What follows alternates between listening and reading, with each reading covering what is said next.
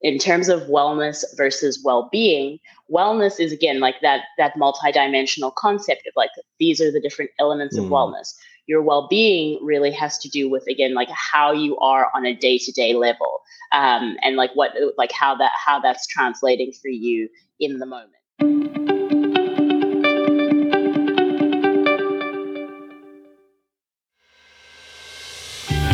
Hello and welcome to the Helping Organisations Thrive podcast.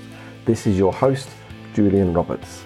This podcast is to provide leaders with insights, discussions and robust strategies to help their companies thrive.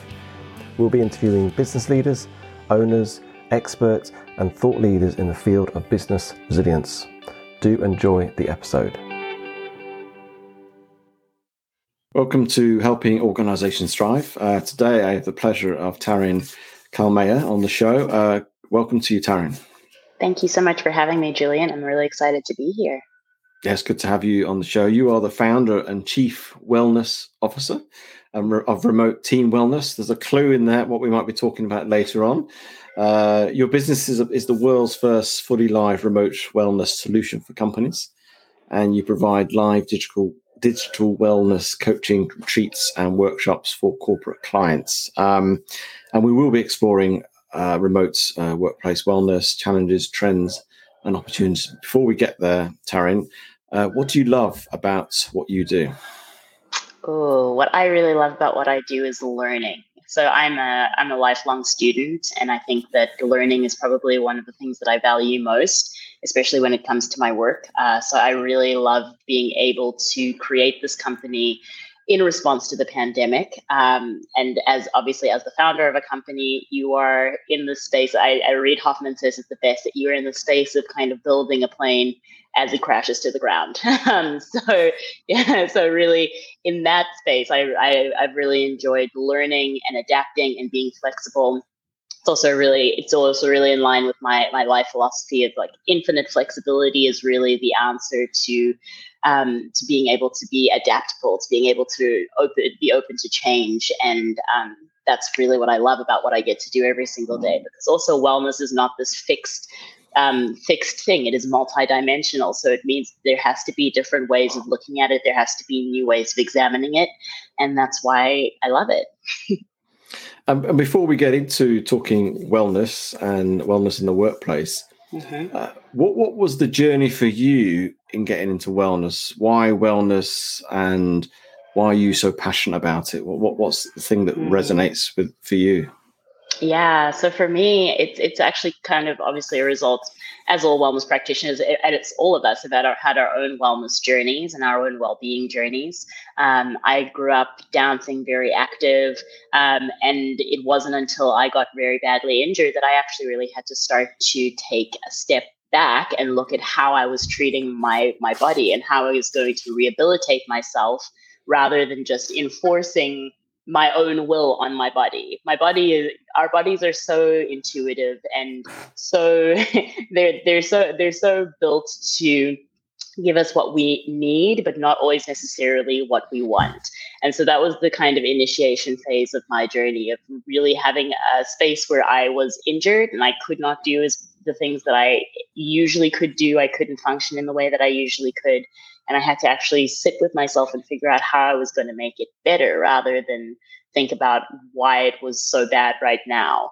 And that led me to yoga. That led me to actually studying osteopathy, which is a manual therapy. I know it's different in different places in the world, but osteopathy is a really incredible manual therapy that looks at the root cause of all dysfunction and disease. And so that journey really led me into a deeper understanding of obviously human anatomy, physiology, biomechanics, and that led me to really wanting to not only rehabilitate myself, but share information with other people about how to heal themselves, how to rehabilitate themselves, how to work with their bodies rather than against their bodies, because there's so much conflicting information that we have. And the body is really the first level of that information that's coming through to us at any moment. You know, you have a headache, you have a fever, you have a migraine. Your body is speaking to you all the time, and so that's something I wanted to understand a little bit more, and that's how my wellness journey began. So it was a physical injury that caused you to get into this, and I guess Yes, it's interesting. You went into aspects of what I would call sort of mental health type things, yoga, meditation, which absolutely. obviously they're obviously intrinsically linked, aren't they? Our physical and our mental.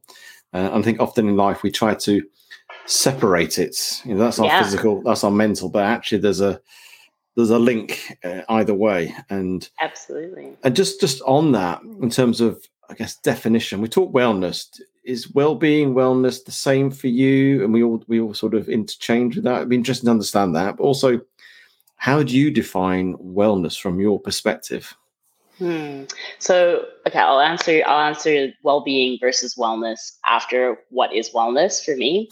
From my perspective, wellness is a holistic way of looking at your whole life. What is keeping you functioning, healthy, and optimally well? So that includes your mental, financial, environmental, emotional, physical health, all wrapped up into one package. So it's not just one thing. It's literally you as a whole human being, and what you're doing to maintain and keep yourself living at an optimal state of thriving, rather than just staying in a state of fight or flight or in a survival mode. That's what wellness is to me. In terms of wellness versus well-being, wellness is again like that multidimensional concept of like these are the different elements of Mm, wellness. Your well-being really has to do with again like how you are on a day-to-day level, and like how that's translating for you in the moment. So like well-being and wellness sometimes are interchangeable, but generally they are talking about separate things. More wellness is a little bit more big picture, whereas well-being is a little bit more like daily, tangible, how you're taking care of yourself. That makes sense? yeah, that makes sense. So one is the more what you're going towards, I guess, almost like a wellness type strategy, sort of longer Mm-hmm. term, and then the well-being is the how you executing on a daily basis. Would that be Exactly. that type of Totally. thing? Absolutely. Like how you're being right now. Yeah. Well, and then wellness is like it's your journey. It's like what does that look like? How can you start to adapt for the things that you eventually want to join?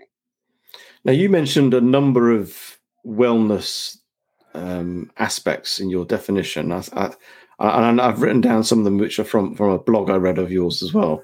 Mm, I mean, was it physical, emotional, occupational, environmental, intellect, social, intellectual. Mm, spiritual? yeah. Um, can you just pick a couple of those and just expand upon them? Because that means that feels a bit more holistic and Yeah. broadens that a little bit more than just it's making you feel. I feel happy. I've got good nutrition and I exercise and my workplace is a really nice place to work. But it's a bit more than that, isn't there? Yeah, no, there's so much more than that. And that's again why wellness can't just be like pinpointed to one thing. Like you can't just say, "Oh, well, I went to the gym today. I am well." If you're going through some really intense emotional trauma or grief, that also really has to do with your overall wellness and your overall well-being. And so really making sure that you are addressing all of the elements. Obviously, you're not going to hit all of them in one go, but to look at each part of your life. And when I really build well-being strategies with clients, with organizations, we really do look at all of these individual factors because they all add up to that whole. And I love that you use the word holistic, even though it's become slightly benign, and people use it just as a kind of blanket term of like, yes, it's holistic. But it really does have to do with the fact that you have to treat the whole you have to look at the whole in order to treat the parts. And Mm. making sure that there are different things being looked at. So socially, I know socially, for a lot of us, we had a huge drop off during the pandemic of being isolated and alienated from the people that we love, not being able to see our loved ones in person. But how were you looking after yourself socially? Were you still keeping those connections? I know a lot of people may have withdrawn themselves and just been in the state where they were in their homes and they didn't speak to anyone. But like socially, we all need to keep those connections up. And that may mean you have to reach out to people. That may mean that you have to actually make an effort to, send a message or join a support group or join something that you are feeding your need for social connection and your need for social engagement. That's just one example.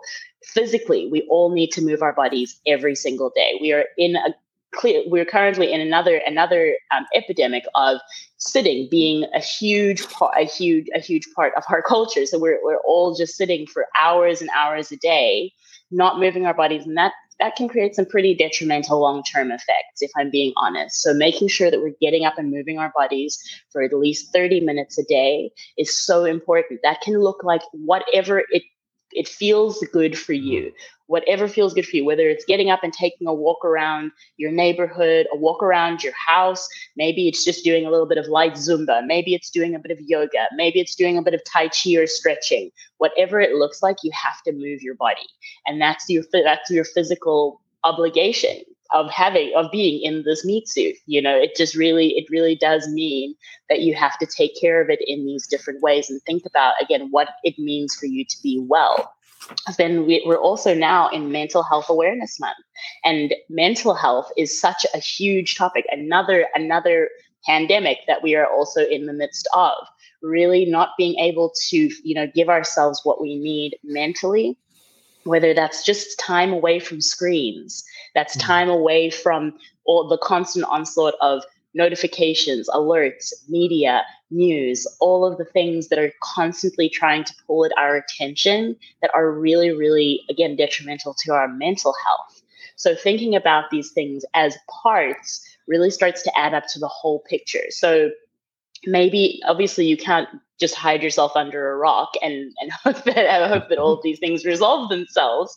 But maybe it means setting boundaries around, like, I'm not going to wake up in the morning and just look at my phone instantly. I'm going to take a few moments and take a few deep breaths, just ground myself into my body, or I'm going to take a walk around my neighborhood, do some breathing. And that's going to be really good for my physical and my mental health. It's also probably going to be good for your emotional health, to clear your head, to get anything that you're feeling or thinking out. Maybe it means writing down some of the things that you're feeling. So giving yourself these small tools and practices and making them a practice, because that's also the thing about wellness. It's not just something that happens. You went to the gym and you checked your box. It's really something that has to be a practice, a daily routine. It's a lifelong journey. It's not just one and done. And you've been talking a lot of stuff there, really good stuff, really helpful stuff in terms of individuals there. And obviously it is about individuals ultimately. But thinking about organizations, thinking about workplaces, and thinking about how wellness is becoming an important foundation or aspect of an organization now, in terms of looking after your people and having that sense of responsibility. What's your view on where does the responsibility lie in terms of, is it with the employee or is it with the employer on the wellness of their people? I think it lies with both, to be completely honest with you, because again, wellness actually really needs to be a cultural shift within the organization. So it needs to be something that is prioritized, just like I was saying, on a day-to-day basis. It is a practice. So if you're going to build a well-being culture in an organization, there need to be practices that are already, implemented into the culture. We have a Mindful Monday, or we have a quarterly break where we do a well-being activity together as a team. And those things become that consistent, it's a consistent show of exactly how much the organization cares about the wellness of the individual. If there is that representation and that care of the individual, then the individual has more onus to actually take care of themselves as well. So it's almost, it goes very much hand in hand, of like the organization showing that they care about the individual and the individual caring more about themselves. So whether it's something that, again, may get sent out as a weekly wellness email or a weekly well-being tip. It's so easy to implement these things, to just send out, here are a few stretches that you can do at your desk in order to help your employees, feel like they can move their bodies a little bit more. Maybe you send out a notification every single day at noon to get up and walk away from your screen just for a 5-minute break. Maybe it means, setting a mindful moment right before your meetings where everyone just takes a breath together. These are things that can be very easily implemented into a workplace culture that then again starts to get people thinking about how they can start implementing these things into their own lives, into their own days. And it's all just a knock-on domino effect of wellness. And have you got an example, you have to name the company, but a company you've worked with where you've not only done those, I suppose, I would say the tactical things you're talking about, but made it a bit more, I suppose, a strategic cultural part of their business, and they've actually seen a difference, and it's actually not only impacted the wellness of their people, however they measure that. I'm sure there's ways of measuring it. Lots of apps out there now, lots of surveys, all sorts of things, engagement surveys and all that type of thing, and productivity and profits. Have you got an example? You must have a few that you've picked up in the last couple of years. Absolutely. So one of my favorite examples, because it was just so stark to see how much it shifted once the company actually started prioritizing it. We worked with a tech company that was remote first and remote forever. So they were a remote only company. They had never worked in person together. They'd all been virtually onboarded. So they had a very disconnected company culture. They didn't necessarily all, want to be on screen with each other as a team. And when they were extremely disconnected, disengaged. Everyone was working on their own things. So we started just implementing a Mindful Monday where we literally just did 10 minutes of breathing exercises for this team. And you would initiate this for them, as in take the class. So we have our facilitators who do the sessions for us. And at first they were like, we don't have more than 10 minutes. We only have 10 minutes for this. It's not possible that anyone will give you more attention than 10 minutes. So you know what? I love it. I love a good challenge, and so we definitely took that. We took that on. We did this 10 minute breathing exercise with them every single Monday, and their team was really, again, everyone's cameras were off when we first started. Everyone was really disconnected. We asked like, hey, where are you joining from? Please, let us know where you're at. Let us know how this feels for you. First session, not a whole lot of engagement. But those 10 initial people came back to the second session. Then that second session, more people were on the session and maybe one person's camera was on. Then the whole team was on the next session and 2 people's cameras were on. And then slowly over the weeks that we were doing it, more people started to come on camera, more people started to come on screen. And it was so interesting to see how just implementing this thing that was not a Zoom meeting, not just a talking head at the screen, that was actually asking for participation, actually engaging these people as people rather than as just, bots behind a computer screen, really started to actually engage them into realizing that, this is something that really makes me feel good in my body. And now we're up to 45-minute sessions twice a week. And that's a really, really fantastic thing to just have as a practice for their team, because it's really grounding to connect to your breath.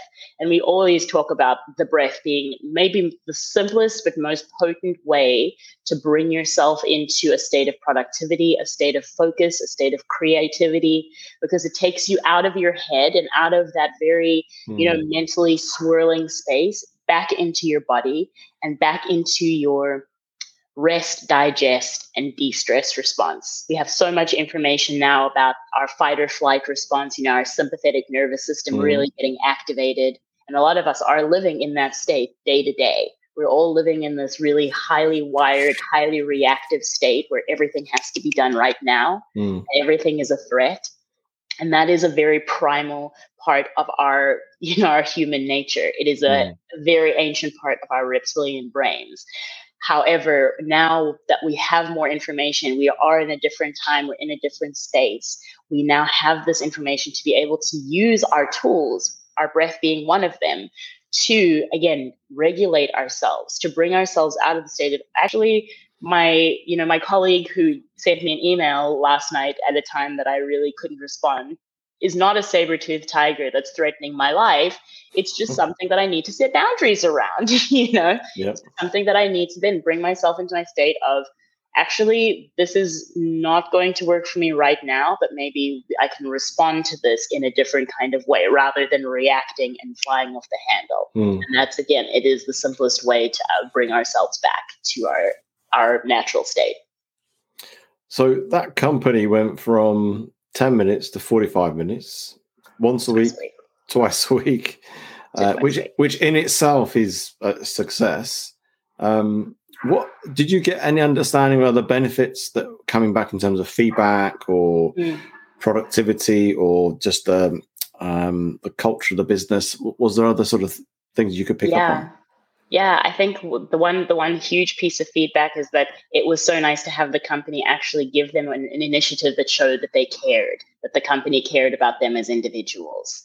And again, it was something that was completely optional. We did not mandate it for the team. We did not force the team to show up. People just spoke about it and spoke about how effective it was for them. They've also started a wellness Slack channel now where they share different resources. They share different well-being books, I saw them sharing meditations. I saw them sharing different things that really, again, I'm not recommending these things, but these are things that people can then start to connect over. Because if it works for one person, it probably works for someone else. And these are just things that can also build that deeper team bond and team connection to actually make it a human first experience rather than, again, a digital experience. Because we have so many Zoom meetings. We're all living on Zoom. And so to make something a little bit more than just a Zoom meeting, to really engage people, engage their senses, engage what they're thinking, engage where they are at as individuals, is so necessary as well. Because just living on Zoom and being like from meeting to meeting to meeting, obviously Zoom fatigue is a very real thing.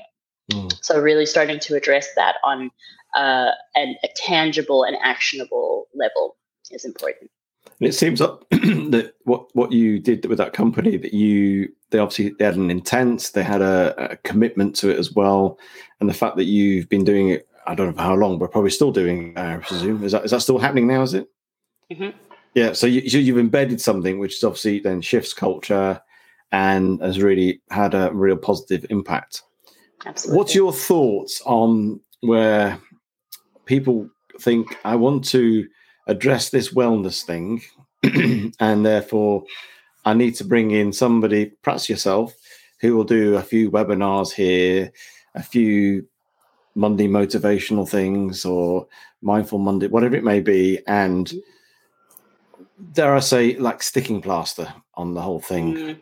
I mean, how do we address that? How do we sort of challenge that, I guess? And I'm sure you might have clients who perhaps come to you with that sort of thinking. Absolutely. And yeah, that's also that was one of the reasons that we tried to veer away and stop doing just once-off sessions, because we were just seeing teams see it as something that they could just do once for their team.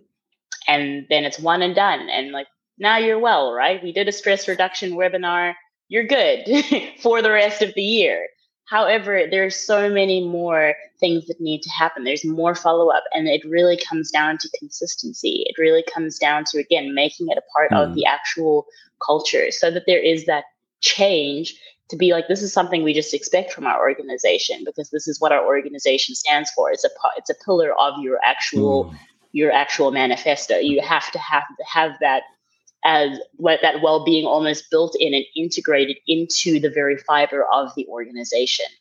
It can't just be, we had a webinar and now everything's okay. There need to be, firstly, wellness is a C-level conversation. It's not just an HR function. HR has enough to do. HR has enough to worry about, and people and experience and all of these things. They have enough to think about in terms of how their people are engaging and all of that.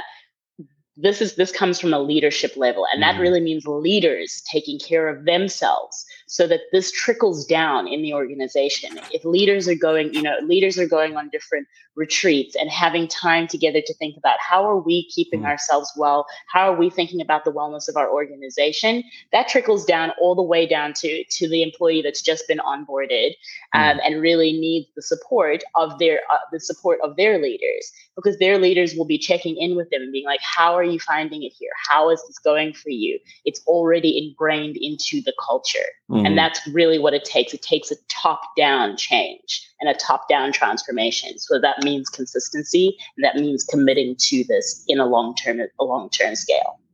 Yeah, it's important to make sure any cultural change is a top-level sort of initiative and a strategic intent that needs to be done. And you made another valid point there about it's that role modeling piece. It's all very well making it a strategic intent. Actually, the individuals at leadership level have to start doing it themselves. And whether that's making sure they turn up to any events that perhaps you've organized, or demonstrating, being more mindful for meetings and to almost be the role model, because that's what people pick up on. That's what people see and go, well, they're doing it. They're walking the talk, so to speak. That's really important, isn't it?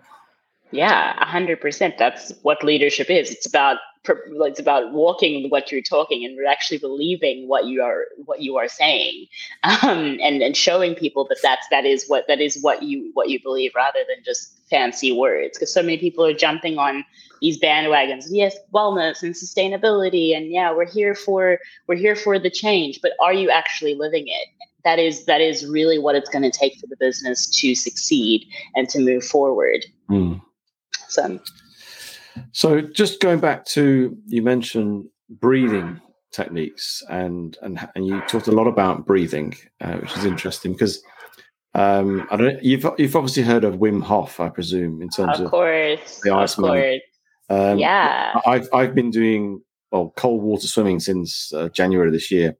Wonderful. And started to feel the benefits of that in terms of mindfulness with it, because you're in the moment, very much in the moment when you're cold, and the celebration of success of doing it itself.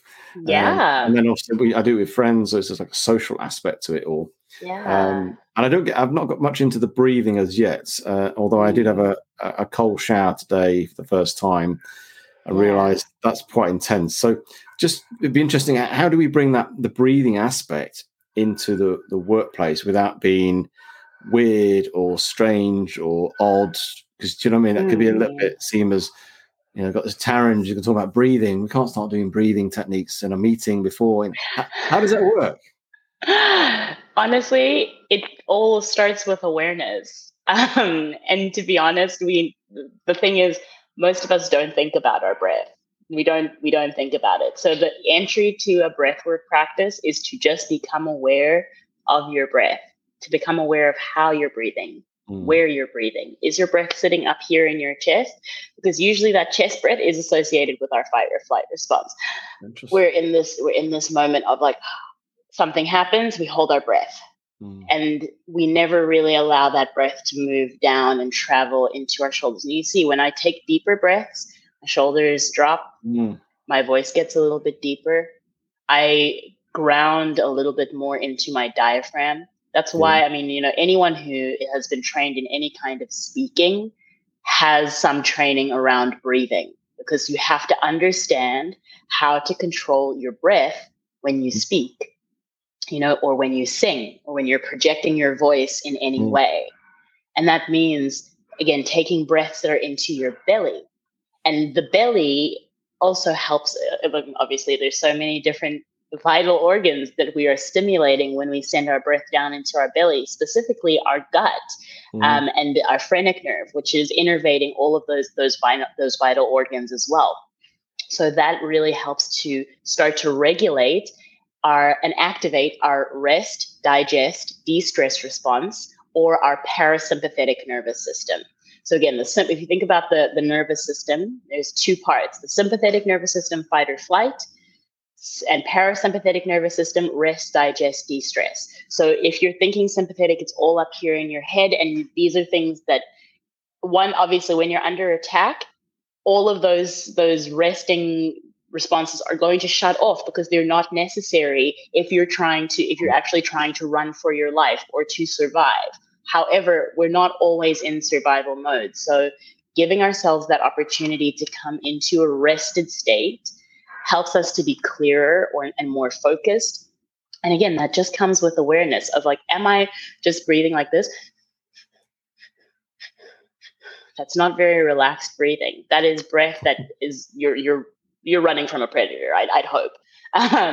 However, if you really start to think about it and you start to move it down and just take some deeper breaths. And maybe it's just setting a timer at the top of every hour. It doesn't have to be a whole, spiritual experience where you're doing these like kinds of breaths like Wim Hof sometimes purports in breath work, because you need those breaths when you're jumping into cold water sometimes. You do need that because it brings you back into your present, and it does help you because you are in a survival state when you're jumping into freezing cold water because your body's trying not to die from hypothermia.